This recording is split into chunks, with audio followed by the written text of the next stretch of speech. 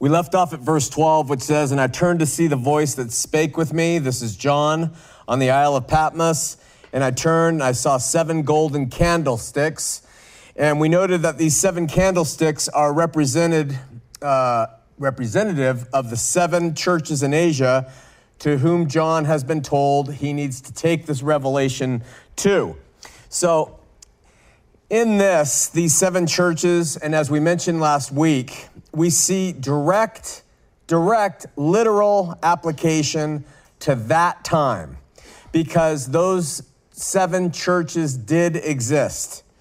And even the historist view of the book cannot deny that the 7 churches did exist, and therefore there was an actual application of the revelation to the churches in that day. Even the historist view that says this revelation is all symbolic of church history has to admit that there were 7 churches in that day. So it's the most literal application of the contents. We're not reading into it. There's no conjecture. There's really no historical view. There's no idealist view. There were 7 churches, and John has said, take these to them. All right, let's read through our text today, verses 13 through 17, where Jesus is now introduced. And today's exciting because we're going to start to introduce to ourselves passages of Scripture from the Old Testament. And they are going to coincide with descriptions of Jesus here. And it's really quite revelatory, no pun intended. Verse 13, "And in the midst of the 7 candlesticks, one like unto the Son of Man, clothed with a garment down to the foot, and girt about the paps with a golden girdle. His head and his hairs were white like wool, as white as snow, and his eyes were as a flame of fire, and his feet like unto fine brass, as if they burned in a furnace, and his voice as the sound of many waters. And he had in his right hand 7 stars, and out of his mouth went a sharp 2-edged sword, and his countenance was as the sun shines in his strength. And when I saw him, I fell at his feet as dead. And he laid his right hand upon me, saying unto me, Fear not, I am the first and the last." And then verse 18, he says, "I am he that liveth and was dead. And behold, I am alive forevermore. Amen. And have the keys of hell and of death." So there's our text for today. We're not going to cover 18. Back to verse 13. "And in the midst of the 7 candlesticks," last week we talked about the 7 could have been spread out in a half circle or something, enough space between them. However, whether it was big or small, they were spread out so that Jesus could be in the middle of them. "In the midst of the 7 candlesticks," John writes, "one," in the King James, "like unto the Son of Man, clothed with a garment down to his foot, and girt about with the paps of a golden girdle." So standing there in the midst of the 7 separate stands was, the King James says, one like the Son of Man. Son is capitalized. And going back to Daniel chapter 7, now we're going to we're going to go back to Daniel, and we're going to go to Ezekiel for the rest of most of our discussion about Revelation. But if you go with Daniel, first time in our study, we will discover similar verbiage used several hundred years before John receives this revelation. It says at verse 13 of chapter 7, "I saw," Daniel writes, "in the night visions, and behold, one like the Son of Man came with the clouds of heaven, and came to the Ancient of Days, and they brought him near before him." Okay? So we notice that the same phraseology is used, one like the Son of Man, both in Daniel and here in Revelation. Now, it's really evident, it's obvious to us that, because we've read to the end of the chapter, that this is referring to the Lord Jesus Christ, okay? And who is called, when he walked the earth, he refers to himself almost every time it's him saying it, "I am the Son of Man, I am the Son of Man." It was a title he used. But the Greek here is also important because it's missing the article.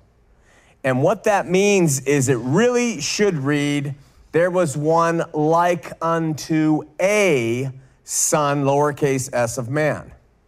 Okay, that's what it really should say. If you look at the Greek, test me, check me, the article's not there, and so it should say one like unto a son of man, not the son, capital S, of man. In other words, this being had the form that was like a human being, but he was more than that. He was different in his person. Here's the thing.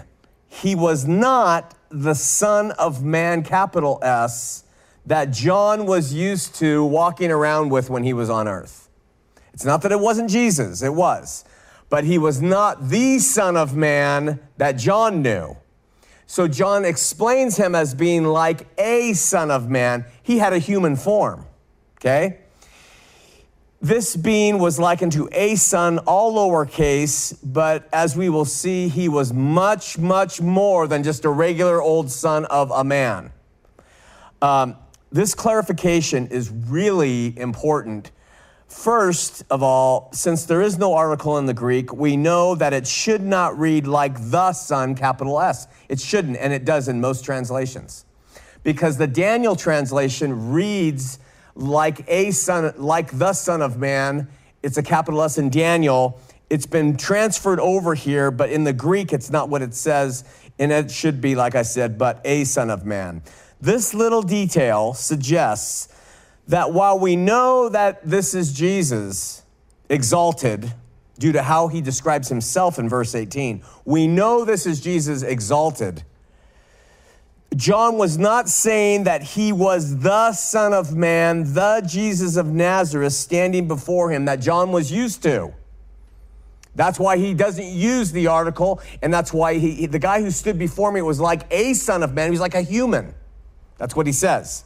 In other words, it seems like his exaltation that John was seeing in the Revelation removed him so far from what John knew him to be in terms of what he was in the flesh, that all John was saying was that he beheld a being that was in the shape of a person, had arms and legs and feet and hair and a face, but he was a son of a man, but he doesn't call him the Son of Man. We also have to admit that John's use of the term could directly tie to Daniel 7:13's description. And I would suggest that both the glory and the light which Jesus was now appearing in, along with his dress and his costume, was so unlike the lowly Jesus that John knew that it's quite possible at this stage of the revelation, John didn't know it was him.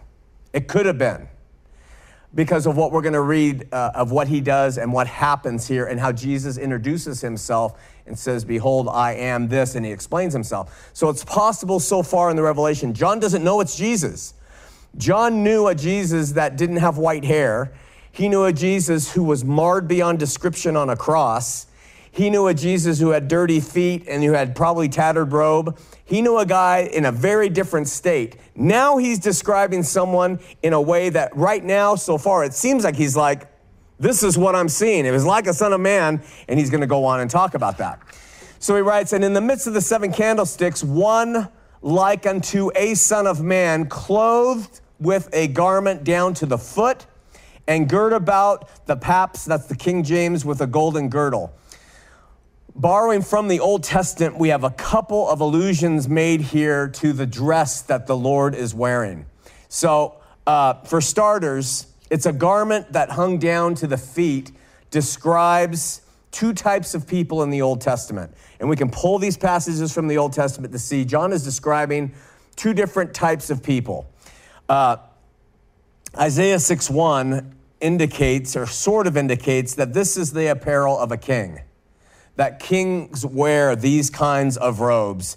Exodus uses very similar language, but Exodus describes a high priest. So Jesus is wearing, from the Old Testament's way of describing robes, a robe that is for a king and a priest from the Old Testament. Because apparently Jesus would have, if we think about it, kind of ostensibly come from heaven, from being in the Holy of Holies in heaven. He would have come from being garbed, if we're going to take this is actually happening, even in the vision, that he would have come apparently out of the Holy of Holies to share this revelation with John, which he received from God, it says in the first verse. And so his dress was appropriate. He was wearing what the high priest would have wore, all the way to the golden girdle, which we're talking about in a minute, and also a long robe of a king, okay? And if you're going to take it literally. Now, in the Old Testament, Aaron's robe and girdle described in Exodus were, quote, for glory and for beauty. That's what it says. And this appears to fit the description of what John says he sees. And as Aaron wore similar vestments when he came forth out of the temple to bless the nation of Israel, he came out to reveal himself, to show God has received the shed blood that I've taken in for you. It seems that we have a direct reflection of the same, except in this case, Jesus as our high priest was after the order of Melchizedek, not after the Aaronic priesthood line. And so we have a little bit different of a manifestation in what he's wearing. It's a little bit different, and we'll explain that when we get to it. Now, when the high priest came out of the Holy of Holies, he came to bring reward and or judgment upon the people. And typically it was reward because they offer shed blood. Well, this is what Jesus is doing the same. This is the revelation saying, I'm coming and I have a reward in my hands. I have judgment in my hands. This is what I'm bringing. It's also interesting that while tradition suggests that the temple priest wore the girding, if we read in scripture, it says it wore the girdle down around their stomach and their groin. Josephus in his Antiquities 372, if you want to check me, he expressly says that the Levitical priests wore their gird high up. Now that's from a historical perspective that we get from Josephus, who is not a believer, but he says that not contrary to what it says in Scripture, the high priests wore their girdle higher up. And because of that reference, it's interesting because here it says that John says he's wearing it about the breasts, or it says the paps, which is a word I really do not like to say. So this is a description of John. It's in harmony with Josephus says how the high priests were wearing the girdle in his day, around that time, higher up. Also, the Old Testament high priest girdle was interwoven with gold. So we know that there's a parallel there, except here in John's description of what he's seen, he's wearing a girdle of gold. It's not interwoven with, it's of. To show that this was not just a high priest after the order of the Levitical priest, but it was a better order. It was a fulfillment. So in this case, we kind of see the antitype exceeding the type. The type was given through the Old Testament, through the high priest. Now we see the antitype in Christ fulfilling it even more fully, all right? So there he was in the midst of the 7 torchlights, lamps, could have been torches, could have been candelabras, could have been chandeliers. I know it's so funny when you read commentaries because they say things like, at that time of history, they would wrap cloths around certain coal and dip them into certain this and light them. And so that is what John was seeing. But it's a vision. So it could have been any kind of light. It's just funny when they will take these leaps and explain it that way, but we don't know. And John just says they were light stands. Verse 14, he says, his head and his hairs, so both his head and the hair of his head, it's not just the hair of his head, but his head and his hairs were white like wool. There are certain people who say that Jesus is a black man, and I'm not mocking them, but this one, at least in Revelation, it says here he has a white head, okay?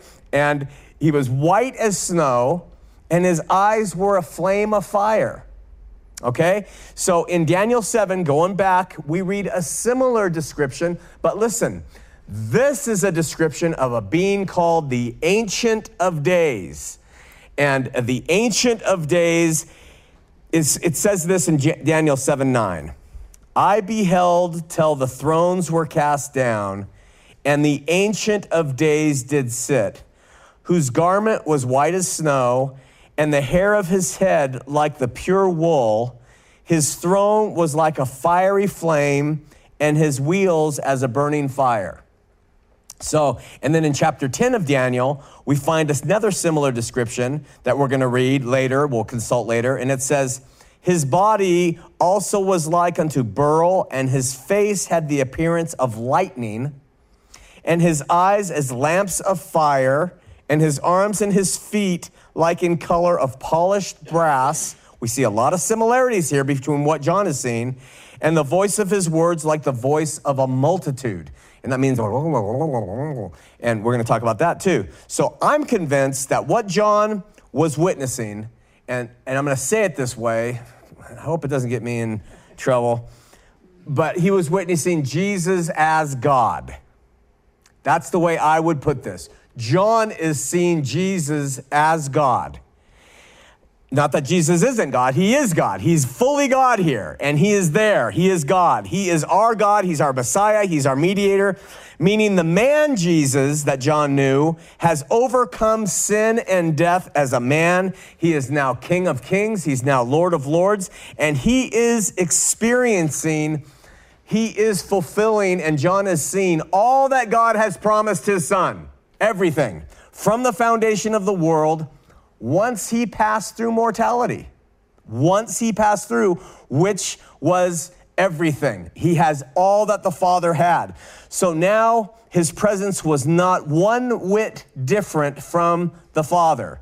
It was he is the Ancient of Days described in the Old Testament.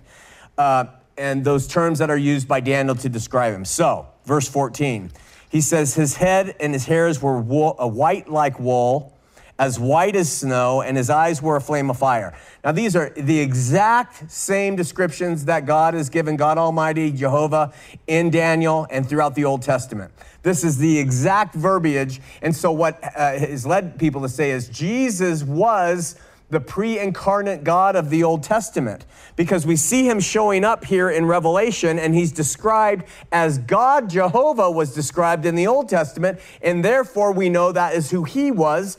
And then this leads to all sorts of conjecture from both modalists and Trinitarians on the nature of God.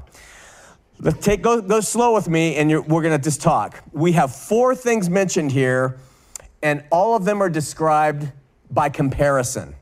You'll notice that, like a good poet, your eyes are as saucers, Fred Flintstone, and your lips are red as cherries. So we make these comparisons so that we can make a comparison to the person, to the other thing we're all aware of. So John says his head and his hairs were white like wool and as white as snow. So we have a comparison there for us to, in our minds, to think, okay. And then he said his eyes were as a flame of fire. So we know that his eyes, does it mean that his eyes were burning with fire? I don't know. He says it was as a flame of fire. So sometimes people take these things exactly and literally, sometimes say it's a parallel to it. His feet were like, and this is exactly what Daniel says, describing the Ancient of Days, unto fine brass, as if they burned in a furnace. So it wasn't that they were, but maybe they were. And his voice as the sound of many waters. There's that description where Daniel says it was the voice of a multitude. So John says it was a sound of many waters. So let's try to get down to some brass tacks. And my views, they're mine. First of all, we know from context that this is a description of Jesus Christ glorified. No doubt. There is no doubt that it's him, and there's no doubt that he has been consummately glorified. And what we see here is a very different picture. It's even different from what happened on the Mount of Transfiguration when Jesus was alive. This is a very different state for the Lord Jesus Christ, for John to see him in, or for him to be in. And he has been fitted, it says, as a man. He appears as a son of man, but not as the son of man, meaning the Jesus of Nazareth with brown hair and a beard and marred and all those things. We also know that these very same descriptions of his eyes, of his feet and skin, of his robe, his hair, are all found describing God in Isaiah, Daniel, and Ezekiel. Those three main books that relate so closely to what we're going to be reading and studying here in Revelation. So we have a really strong parallel that's already begun between the God of the Old Testament being described in these terms and Jesus now, John's firsthand view of him since he's ascended, looking like how God was described completely in the Old Testament. In all of those Old Testament places, those places are describing Yahweh. They are describing Jehovah. They are describing the God Almighty every time. So we have a choice to make. Some say, like I just mentioned, that the Old Testament descriptions are describing what they have created, something called Christophanies. Could be. And that in the pre-existent state, as Christ had a pre-existence, that he was revealing himself to the nation of Israel, and that is what they were seeing in their visions, and prior to taking on a body and becoming the Son of Man, okay? But some say they describe God Almighty as the Ancient of Days, who is the Ancient of Days, and we see a distinguishing in the Old Testament between the Ancient of Days and one who is made like unto the Son of Man. So we see him separated there, and the Ancient of Days is not the Son in the Old Testament. So the title Ancient of Days first appears in Daniel 7:9, where Daniel is describing a vision of heaven. And here sits a being on a flaming throne with wheels of fire, his hair and clothing white as snow. The flaming throne is symbolic of judgment, while the white hair and the title Ancient indicate that God has existed before all things, Ancient of Days. In Isaiah 43:13, God refers to himself as existing from Ancient of Days, before days were. That's the literal meaning. This means God existed before days were ever created, supported by Genesis. And then we also read that God in the Old Testament is described as being from everlasting to everlasting. That's Psalm 92. But that this is now assigned, these descriptions are now being assigned to Jesus as the Alpha and Omega, that in the Old Testament of Isaiah 44:6, God is also called the first and the last. Now Jesus is being called the first and the last, okay? So in terms of physical descriptions, all that we read in the Old Testament are assigned to God. And any Jew, any Muslim who reads the Old Testament in that sense, and most Christian scholars would say that's God. That's talking about God. Sometimes we'll do this Christophany, and that's him showing up. The LDS will use the Christophany example of him in his premortal existence showing up in the Old Testament to work with the nation of Israel. But bottom line, the blazing hair, eyes glowing, feet glowing was God, but now it's all assigned to Jesus. Where glorious God judged and reigned over Israel in the Old Testament, it seems now that we are seeing a similar description occurring here in Revelation 14 through 15. And it's given to Christ, who appears to possess all the same power, all the same characteristics, all the same judgment over his church that the Ancient of Days had over the children of Israel.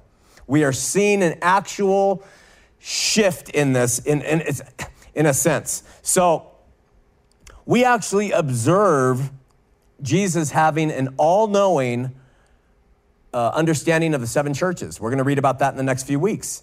That when he starts to describe the seven churches, Jesus says this and this, I'm this, I'm this, I'm that, I'm this and this, and this I have with you. It's all him.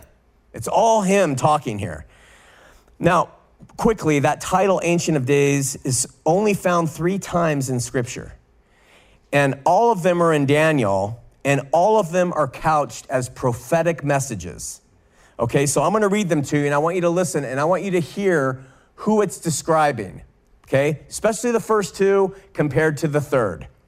Verse 7:9, Daniel 7:9 says, I beheld till the thrones were cast down, and the Ancient of Days did sit, whose garment was white as snow, and the hair of his head was like pure wool. His throne was like the fiery flame, and his wheels as burning fire. That's the first one.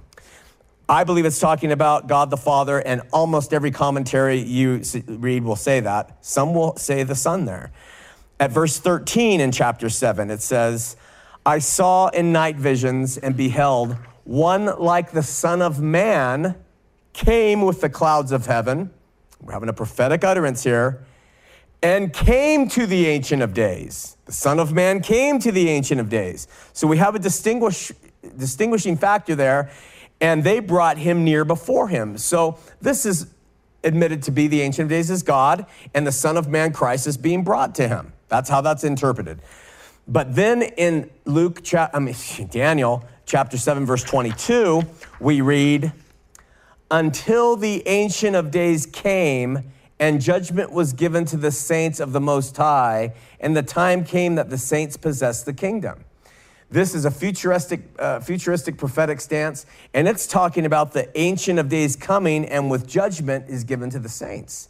And so we see a transition. Two of those verses are all talking about God Almighty, and then one of them is talking about another one who's going to come with judgment, and he's going to give judgment to the saints. So it seems like the first two references speak of God the Father, but the third time in verse 22, the title Ancient of Days refers specifically to Jesus, whose judgment was going to come upon Israel in the end times. And that's the context of what we're reading here. Some suggest that the term speaks of God the Father in the Old Testament and then to the Son Jesus in the New Testament as here. And this is hard to refute. It shouldn't be refuted. That's what is happening here. And because of this, most use this as evidence, as support for the particulars of creedal Trinitarianism. That God the Father is called the Ancient of Days there. Jesus the Son is called the Ancient of Days now in Revelation.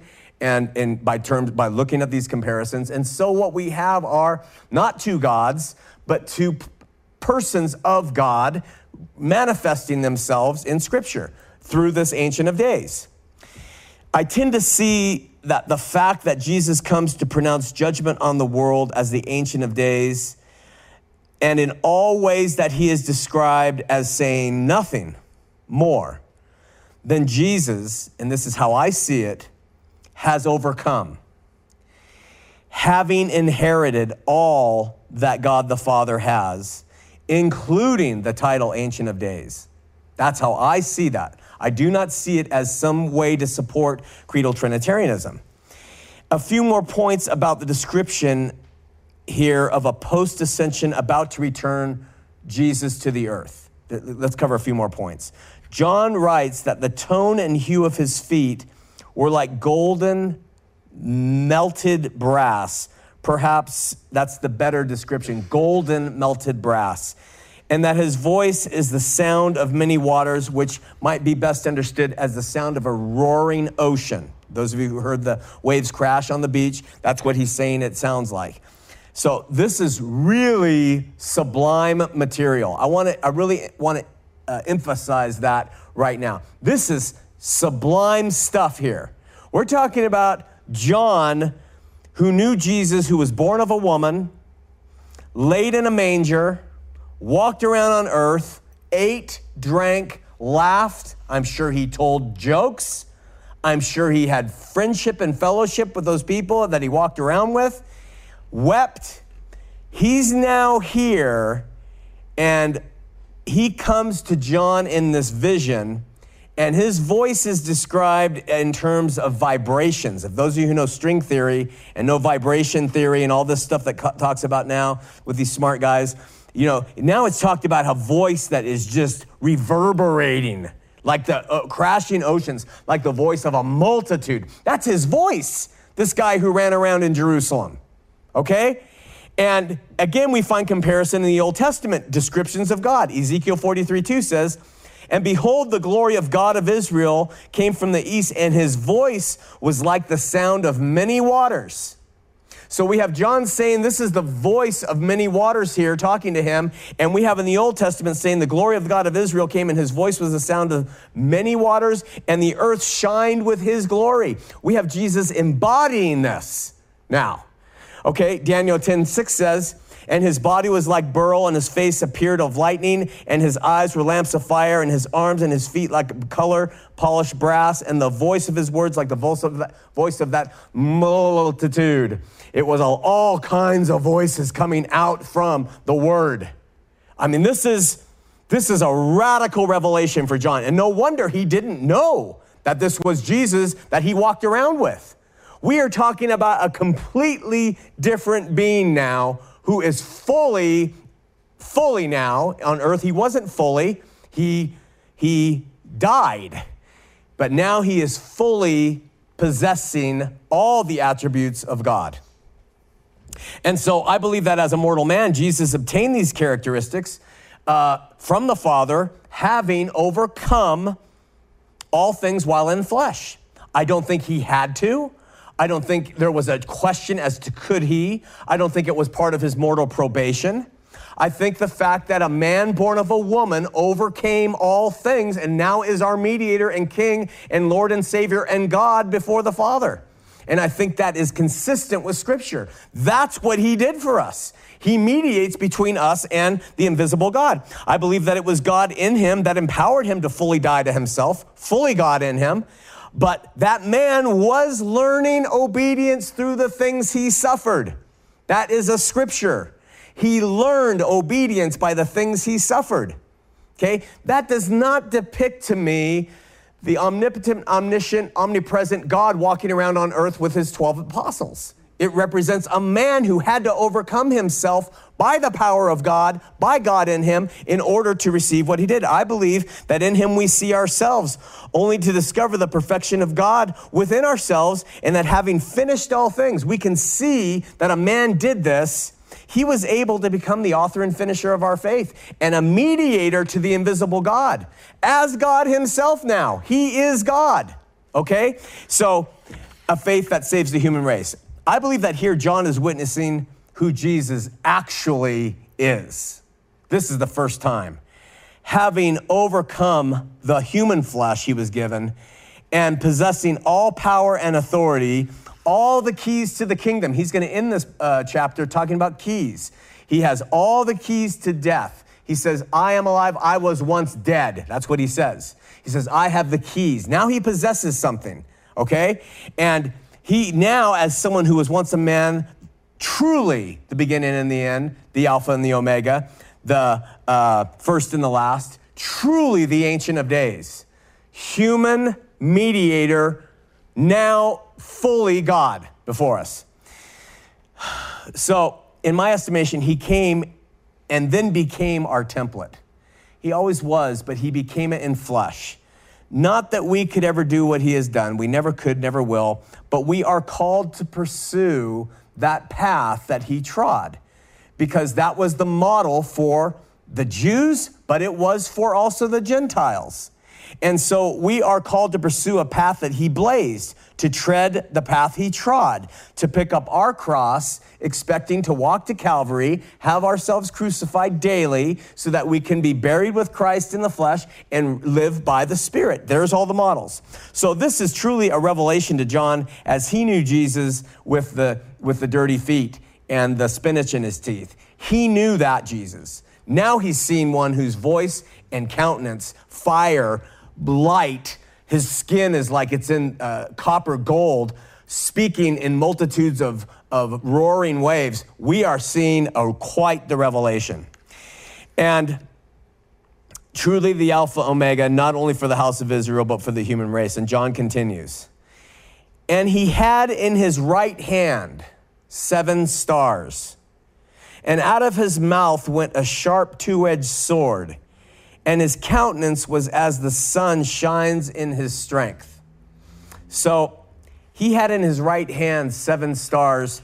And we know that there's a consistency of right hand here, through Scripture, and the left, the right and the left. And there's a consistency that John would say he had in his right hand. I love those little things because they make me believe the vision was true. He wasn't just holding them in his left hand. The right hand of power was so important, and he held the 7 stars in his right. We also note from verse 20 that what John calls the 7 stars, they represent the 7 angels of the 7 churches. We know from the definition John will give us, the 7 stars in his hand represent the 7 angels of the 7 churches, not the 7 churches themselves. Whether they were actually stars or star-shaped things or the actual angels or bright things, we don't know. We're also not sure if they danced on the palm of his hand if they were in the order that the lights were in the order. We don't know any of that either. None of it's shared with us. Why each of the 7 churches have an angel assigned to them, we're going to get to that too when we talk about it next week, because the revelation is given to the angels of the church by John, not to the church itself. We're going to see that. Or actually, it's not the revelation. It's Jesus' words to them is given to the angels themselves. So that is going to play into what we're talking about too. So we don't know why there are only 7 represented, because there are many more churches at that time. So this may play into the historicist view that the 7 angels are representative of 7 periods of time in the history of the church, and that's why it's said just 7. 7's the complete number in Scripture. 7's an important number in the book of Revelation. So 7 churches represents all the churches, and that's how an idealist or a historicist would say over the period of Christian history. We don't know. If we're going to take it literally, there were 7 churches in that area. We have to decide. Admittedly, this line of thinking bodes really well for the historist view, because why just 7? Why doesn't Jesus include 8, and that would include the church at Jerusalem? Or why wouldn't he include 9 that would include Antioch? He doesn't. There's just 7. And so it makes us wonder, is this representative of all of history? Is this an idealist view? Is this literal? But why just the 7 and the 7 spirits? We're going to have to try to answer that as we come to it. We'll talk more about that and the 7 churches in the coming weeks. But in addition to the 7 stars, John says, and out of his mouth went a sharp 2-edged sword. So if you're like me, what I see when I read this is the vision of Jesus, and suddenly, I can't help it. And there's a literal sword, sharp on both sides, that comes out of his mouth, because that's what it says. And I can't help but see it that way, but that's a freakish thing. And it's important that we try to step back and understand other ways to understand this, and we'll use Scripture to do it. We can't just use what it says. And so when people say you take the Bible literally, this is a great passage to go and say, is that what that means? Because if it does, fine, it does. But if not, it might have another meaning, and the word teaches us what that meaning might does. Now, admittedly, it could be literal, but 1 John does not say, listen carefully, that he sees a sharp 2-edged sword come out of his mouth. He doesn't say, I see it. He just says, out of his mouth went a sharp 2-edged sword. That allows that to be words. Out of his mouth came the word of God, which is how the Bible defines the word of God, sharper than any 2-edged sword. So that is one thing to look at. So right there, we might all believe that John is really describing is that the word of God is coming out of Jesus' mouth, which in Scripture is always likened to a double-edged sword. And being that the setting of the book of Revelation is one about coming judgment, we can see that by the words of his mouth, and we have other scriptural evidence to support this, we will be judged. So the 2-edged judgment, all will be judged. The writer of Hebrews, you know this one, he provides us with a great description of the power of the word of God that discerns, judges the contents of our hearts. It says, for the word of God is quick and powerful and sharper than any 2-edged sword, piercing even to dividing asunder of soul and spirit and of the joints and marrow, and is a discerner of the thoughts and intents of the heart. So now we can start to say, yeah, it's quite possible that that word was the actual word of God that John heard coming from its mouth. I have to believe that this is the context of what John is saying, that this figure, Jesus, God, was able to split and divide everything asunder by his word. The sheep and the goats, he could speak it. The light from the darkness, he could speak it in Genesis. He could divide the heart of a human being. He could judge them. And that is what is coming out of his mouth in my estimation of what John is saying. And he's attesting to this by saying that from his mouth went a sharp 2-edged sword. Again, this description is not unique to John's revelation. We're going to read in Revelation 19:15 toward the end of it. And out of his mouth goeth a sharp sword, and with it he should smite the nations, and he shall rule them with a rod of iron. Another appeal to the word of God. And he treadeth the winepress of the fierceness and wrath of Almighty God. We'll cover what that verse may mean when we get to it. Ephesians 6:17 says, take the helmet of salvation and the sword of the Spirit. So we have the sword, which is the word of God. The word of God is the sword. John is saying the sword, double-edged sword came out of his mouth. So we have more connections that are helping us define what is actually being said. Revelation 2:16, we're going to read, repent, Jesus says, or else I will come unto you quickly and will fight against them with the sword of my mouth. So again, is it literal? Or is it his word? And I mean, his word is the most reasonable to me. So in a messianic prophecy of Isaiah, it says, he has made my mouth like a sharp sword. We have a lot of that in here. So it's like a sharp sword that his words can cut and split and divide right down the middle of what's going on. And then Hosea 6:5 says, therefore I have hewn them by the prophets. I have slain them by the words of my mouth. Slain, sword, all of this now coming together in context of what Scripture says about that vision. An ancient two-edged sword, of course, was designed to cut both ways and is therefore a tremendous emblem for being able to get to the truth from someone who is an enemy and someone who is righteous or a friend. It can determine who is righteous and who is not, and it can hew down an enemy, the sharp two-edged sword. Here in Revelation, there are two groups that were going to be cut down here. There are going to be those who have been hanging on and trusting in, and they're not going to be cut down, but the word is what's going to be save them, cut through. You are truly a sheep. You are truly a goat. We're going to have a double-edged thing going on here, and so that application seems to be really fitting. John adds, and his countenance was as the sun shining in his strength. So this is the third reference in the short time we've spent today to fire and flame in this description of the ascended and now visionary Christ. The third to flame.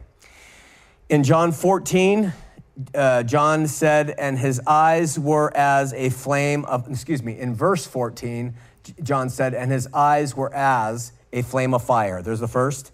In verse 15, he said, and his feet were like in the fine brass, as if they burned in a furnace. Second to fire or flame. And now we read, and his countenance was as the sun shining in his strength. So once again, a comparison presents itself to us. We have more comparison.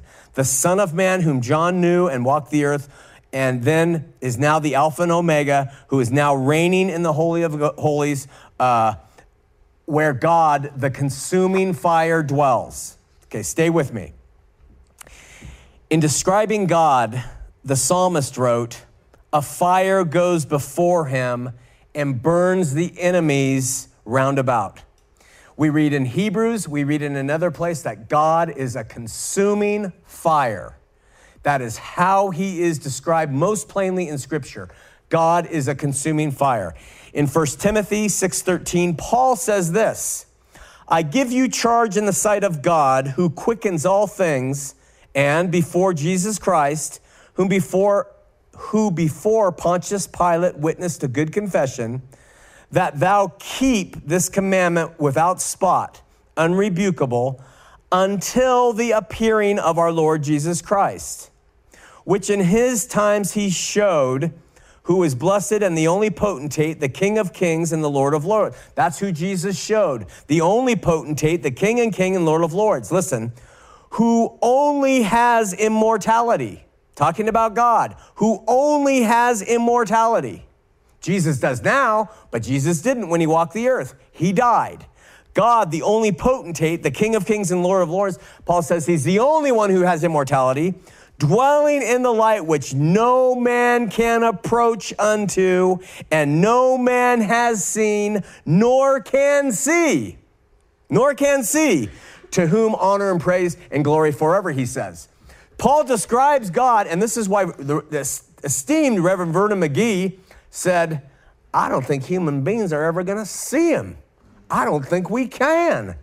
I think we're going to see his son, who he sent. And his son is God. He is overcome. He is our mediator too, but we can't ascend into that fiery place. Now that's a conjecture almost everybody disagrees with, but Vernon McGee knows the scripture. He says, I don't think we're ever going to see him. It's too scary, too fiery. I don't know if I agree with that, but I suggest John is witnessing the ultimate manifestation of our Lord and Savior. Yes, our King, our mediator to the Father, that he is the only man who dwells in the light or can approach thereunto. He's the only one. He has seen the light, which no man could or can, Scripture says. And here he stands before John in the body, having the capacity to dwell in that light and in that fire. He has the capacity. He's been in it, as evidenced by his eyes, his hair, and his feet, which John says look like they've been molten brass or gold. This is a picture of someone dwelling in a fiery light.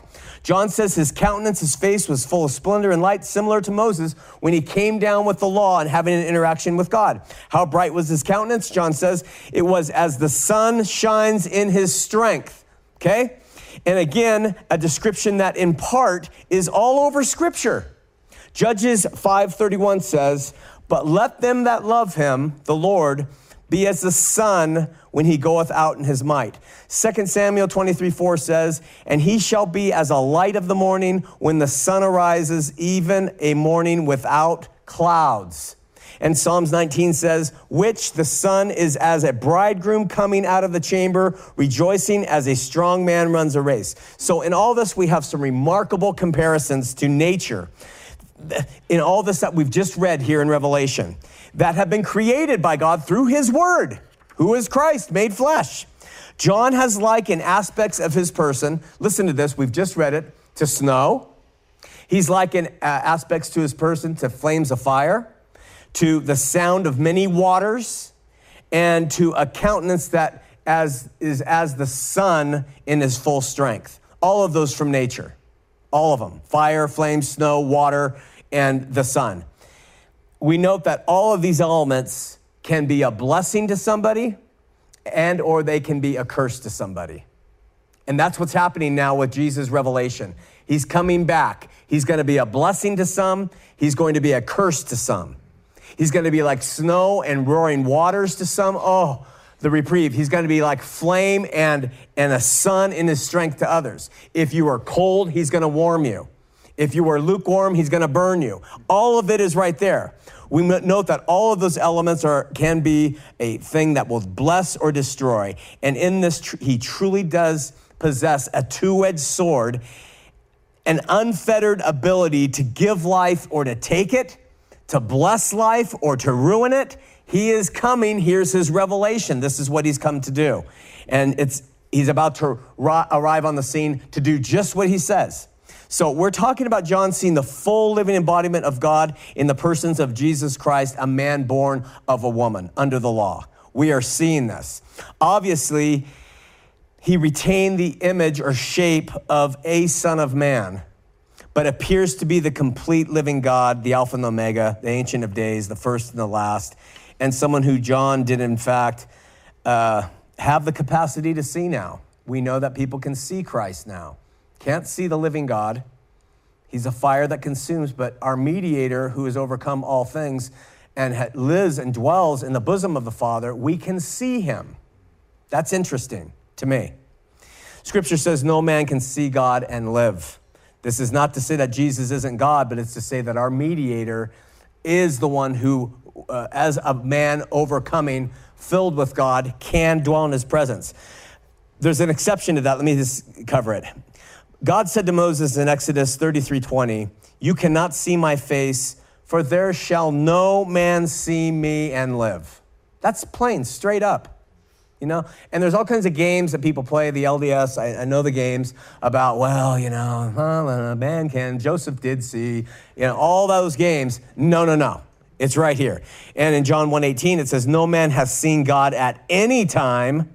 The only begotten Son, which is in the bosom of the Father, he has declared him. So now we're putting Jesus into the bosom of the Father, and he declares him to us, okay? And Jesus said in John 6:46, listen to this. He says, not that any man has seen the Father, save he, except he, which is of God.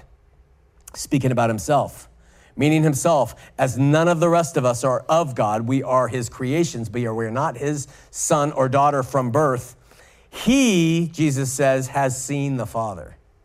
Okay, so we have a being standing before John who has seen God. And he looks that way, having been there and done that. And we see it played out. Jesus, the complete, full embodiment, God himself, proves he's not only seen him, he is him.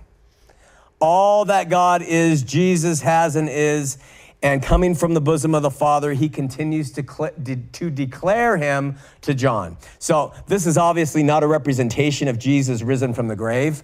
This is not the resurrected Jesus coming out and having the wounds in his hands. This is not the Jesus with a crown. It's not the bloody soiled robe. This is a victorious Jesus coming. And his bloody countenance here is bathed in light, as piercing as an unobstructed sun. So let me take the last line of our study today. It's in verse 17. John says, and when I saw him, I fell at his feet as dead. Now, we're talking about a different phase here for John and his relationship. John reverenced Jesus. John loved the Lord. John walked with the Lord. John passed the bread to the Lord and shared a cup with the Lord, I'm sure. Here he's falling at his feet as dead. Now he's getting, I think, the full thing. Rarely in Scripture, we see people making obeisance to others, including Jesus and some of the apostles when they were mistaken as angels or gods from the Greeks. But rarely do they ever say they fell as dead. But here John adds that. I didn't fall to worship him. He said, I fell as if I was without breath, without strength. I was a dead being. All through the key books that we're going to constantly go back to and look at more thoroughly as we go, in Daniel, Ezekiel, Isaiah, we have in those three books especially evidences where others had an engagement with God and had a death-like experience. In Isaiah 6:1, I'm going to read it. You've heard it before, but it's a beautiful thing that Isaiah says. He says, in the year that King Uzziah died, I saw also the Lord sitting upon a throne. Now, people would say, wait a minute, he saw the Lord? That's a contradiction. This is a vision, okay? Lifted high up, and his train filled the temple. That is what we're talking about, Jesus' long gown going down to his feet. His train filled the temple. This is a congruency with Scripture. Above it stood the seraphims. Each one had 6 wings. With twain he covered his feet, and with twain he covered his face, and with twain he did fly. And one cried to another and said, holy, holy, holy is the Lord of hosts. The whole earth is full of his glory. And the posts of the door moved at the voice of him that cried, and the house was filled with smoke. Then said I, here it is, woe is me, for I am undone. I'm a dead man. I'm undone. That passage, that verse, that word, I am undone, is obliterated. I got nothing, okay?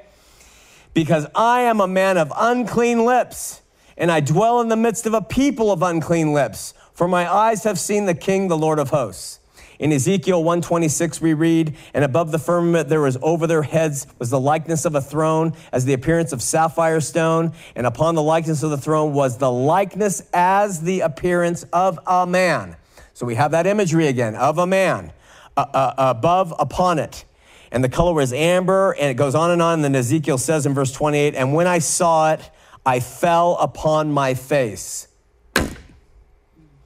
And I heard a voice of one that spake. He's bringing the same response. When you have an interaction with the living God, you are going to fall as a dead person, because that is his holiness, that is his fire. And then Daniel, we read almost all that we've talked about in this imagery that John has used in these passages. And so I'm going to read it from Daniel because we're going to come back to this. It's an important part of our study. In Daniel chapter 10, beginning at verse 7, just stay with me and we'll wrap it up. It says, I, Daniel, alone saw the vision. For the men that were with me saw not the vision, but a great quaking fell upon them so that they fled to hide themselves. So Daniel was alone. John was alone in his vision. Therefore I was left alone, he says, verse 8, and saw this great vision, and there remained no strength in me, for my beauty was turned in me to corruption. And I retained no strength. I was as a dead man, gone. Yet I heard the voice. So this happens all the time. There is a dying, and then there is a voice. Happens throughout these. And when I heard the voice of his words, then was I in a deep sleep on my face, and my face toward the ground. And behold, a hand touched me. We see that happen with John. We're going to talk about it next week. Same thing. Which set me on my knees and upon the palms of my hands. And he said to me, O Daniel, a man greatly beloved, understand the words that I speak unto thee, and stand upright, for unto thee I am now sent. This was an angel. This was not the Lord coming and speaking. And when he had spoken this word unto me, I stood trembling, and he said, Fear not, Daniel, for from the first day thou didst set thine heart to understand and to chasten thyself before thy God, thy words were heard, and I am come for thy words. But the prince of the kingdom of Persia withstood me 21 days. But lo, Michael, one of the chief princes, came to help me, and I remained there with the kings of Persia. So this angel says, listen, I was trying to get to you. I was sent to you, but the prince of the king of Persia withstood me for 21 days. Well, for 20 days. And I couldn't get there. But Michael, the archangel, came and helped me. We can see a war going on here in the Old Testament of what's happening in the heavens to get things done. He says, now I am come to make you understand what shall befall thy people in the latter days, for yet the vision is for many days. What he's saying there is, I'm going to help you understand what Jesus has come to give, what is about to happen to them. He tells them all the way back in Daniel chapter 10, verse 7 through 15 or whatever it is. Listen, Daniel saw what was going to happen. It's going to happen in many, many days. Jesus comes and he gives to John what's about to fall upon them. That is how you might see that. And when he had spoken such words unto me, I set my face toward the ground and I became dumb. That's the interaction. And behold, one like the similitude of the sons of men touched my lips. This stuff is. Then I opened my mouth and spake and said unto them that stood before me, O my Lord, lowercase l here, by the vision my sorrows have turned upon me, and I have retained no strength. I'm dead in the presence of God and his messengers, God himself. For how can the servant of this my Lord talk with this my Lord? 2 lowercase l's. For as for me, straightway there remaineth no strength in me, neither is there breath left in me. That's a dead person. I mean, figuratively speaking. Then there came again one that touched me, like the appearance of a man, and he strengthened me. And he said, O man, greatly beloved, fear not. We're going to read next week that the follow-up, I'll read it right now. John says, and he laid his right hand upon me, saying unto me, fear not, fear not. I am the first and the last. In Daniel, we see the angel touching Daniel to strengthen him. In Isaiah, we say the angel's touching Isaiah's lips to clean them. And here, when Jesus walked the earth, he touched and spoke and healed people, gave them peace, told them not to be afraid. And right here in John, who has fallen dead on the ground in the vision, Jesus now says, lays his right hand upon me, the same hand that was bearing the 7 stars, by the way. So we don't know how that worked, and said, fear not. I am the first and the last. And we're going to wrap it up at verse 18, which we'll cover next week. I am he that liveth and was dead. This is Jesus. This is the man who walked the earth, Jesus. I am he who liveth and was dead. And behold, I am alive forevermore. Amen. And I, he ends it with, have the keys of hell and of death. That's an interesting passage. We'll pick it up next week and see what that means. Questions or comments, if any? Anything? Okay. Let's pray. Oh, wait. Yes. I forgot. Come up here. Wait. I want you to share this with the... Well, hey, I've got some other stuff, too. Oh. Wait. Wendy. Yeah, Wendy, come on. Oh, Wendy, gosh. You're slow. I was hoping somebody else would say something more. No, this point you brought out is really good. Okay, this is a side of that. This is in reference to today. The NIV says, was someone like a son of man. Okay. Okay? This is where it gets interesting. Then he goes on to liken white as wool, to liken blazing fire, to liken bronze and glowing. But then he says, excuse me, hang on. But then he says, rather than liken, he said, out of his mouth was a sharp, double-edged sword. Wow. He does not, that's the only thing he doesn't liken. That is interesting. Which is interesting. That right? is, yeah. All right, so going back, if we can regress to last week. This is a good point, I you guys, apologize. if you were here last week. You were bringing up a connection between Paul and John. If we go to Revelation 4, where John ascended to heaven. Right. You liken that to what Paul was saying about knowing a man. Yeah. 14 years, and so then I believe you went to, so when would have that happened where Paul and John would have been together? Acts 15. And you went to Acts 15. So we have that connection with Paul and Barnabas. Right. Okay, so if we go back to 2 Corinthians where it says, I know a man in Christ who 14 years ago was caught up into the third heaven. Now, whether he was in the body, I don't know. So that's going to be relevant. But 14 years ago, he knew a man, okay? And we're likening that, we're relating that to John in Revelation 4, right?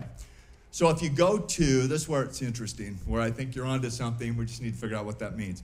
If you go to Galatians 2 starts right there, and so it says, then after 14 years, I went again to Jerusalem, this time with Barnabas, again, so we're relating that back to confirming what Acts says, right? But it says, this time with Barnabas, I took Titus along also. I went in response to a revelation and a meeting privately with those esteemed leaders. So he went in response to a revelation. So does that mean something? Who knows? But it's pretty coincidental. So let me summarize for the audience at home. What that could mean is that John first was told to come up, as we talked about. He went up, he received part of the revelation. He gave it to Paul at the Council of Jerusalem in Acts 15. And then Paul says 14 years later, I came, and maybe John had another segment of that revelation where we read last week, he was taken in different times to come over here. And so that might support that idea, that it all wasn't at one sitting. Yeah, so what gets tricky is Galatians actually predates Acts. Ooh. So we're looking at all these dates, but we can look at dating Revelation. Yeah. You know, it's all speculative. Okay. So, but it's too coincidental. I think there's something there. That's a great point, Mark. Thanks so much. These points are diamonds. You guys, you bring it. This opens it up. I love it. Praise God. All right. Wendy, did you want to make any comment? Okay. Let's pray. Lord, we're so grateful that you open up our eyes and minds by your word, and we can get some idea of what's going on. We make mistakes, but you are with us, and we just pray you'll continue to send your spirit abundantly to those who seek and want to know, and that with the knowledge or with the insights we gain, we will be more humbled, more attuned to what you want us to be and do while we walk this earth. We pray that we will be enlightened and lifted and filled with the fruit of your Holy Spirit because of our study, and not become pedantic or arrogant or proud or scribes, but that we will use the insights you give us by your Spirit to uplift and encourage and bless the lives of others. Speaking of others, Lord, we pray for these people on this list. We pray for Daniel and his kidney disease. Annette, her cancer has reoccurred.